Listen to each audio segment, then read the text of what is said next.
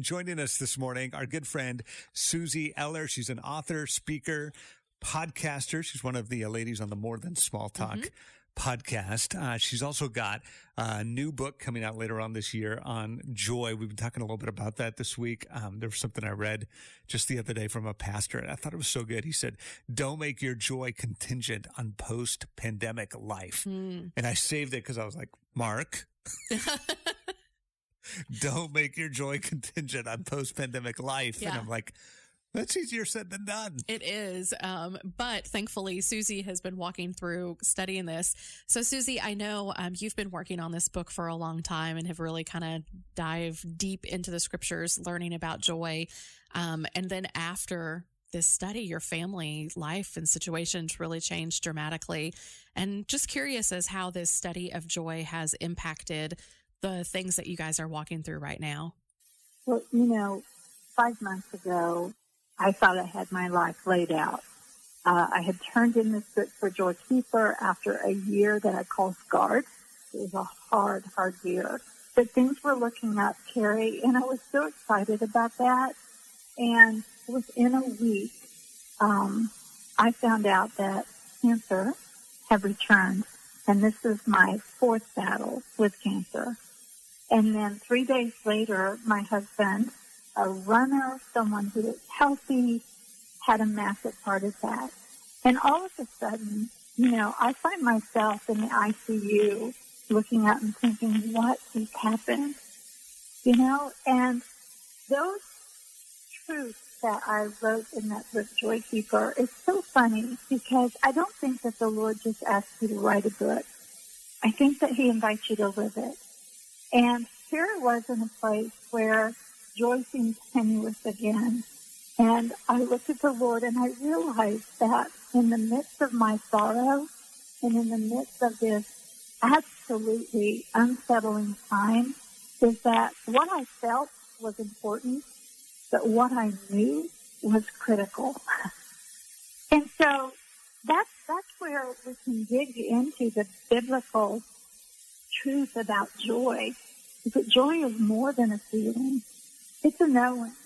And I will never discount how we feel because those feelings are important. But the truth that I found is that, number one, God cares about how you feel. And I don't know how many times that we'll look at someone thinking that we're doing them a favor and they're mad or they're sad or they're confused or frustrated. And we throw a scripture at them about joy. And then suddenly, not only are they grappling with those feelings and emotions, but now they're dealing with guilt because somehow they failed faith. Am I supposed to be sad? And what I realized through this time, the year I called scarred and now the year after that, is that God cares about how I feel. And those feelings are powerful indicators.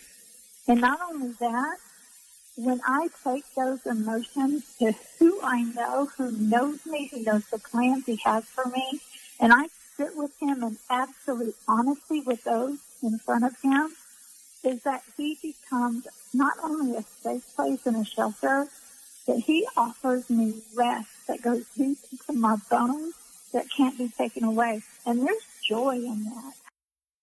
The KLRC Morning Show with Mark and Keri. Real people. Real conversations. Real life. 90.9 KLRC. 90.9 KLRC. Good morning. It is Mark and Keri, and this morning we're hanging out with Suzie Eller. Yeah, we're talking about joy. She actually has a book called Joy Keeper coming out later this year. And we wanted to talk to Suzie just about this whole idea, like how do you live with joy? Not just like the whole happiness thing. Mm-hmm. Right? Yeah. See, like joy, I've heard you say this before. Joy feels like a deeper emotion. Yeah.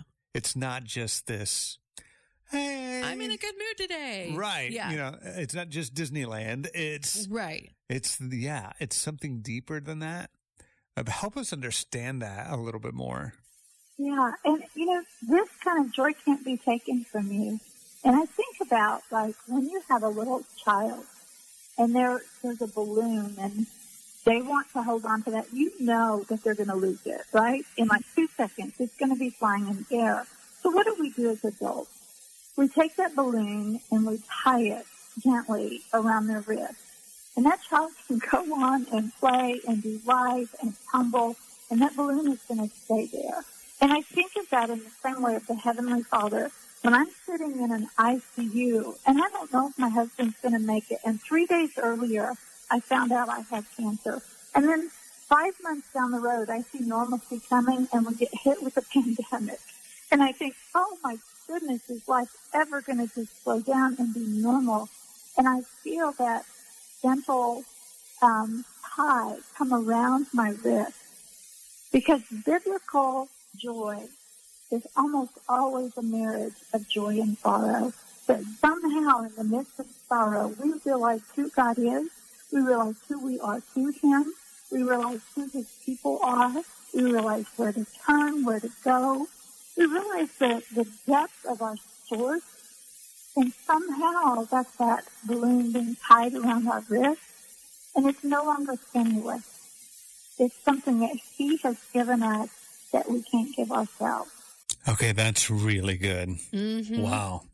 I don't think I'm ever going to be able to think about a balloon the same way now. It's so really good. So Suzie, by the way, of course, is host of the More Than Small Talk podcast that is here on the KLRC Podcast Network. She's also got a variety of great books. You can check out her website. You can learn about the new book that's coming out as well later on this year called Joy Keeper. And we've loved having you hang out with us this morning, and thank you. Thank you. I love you guys like crazy.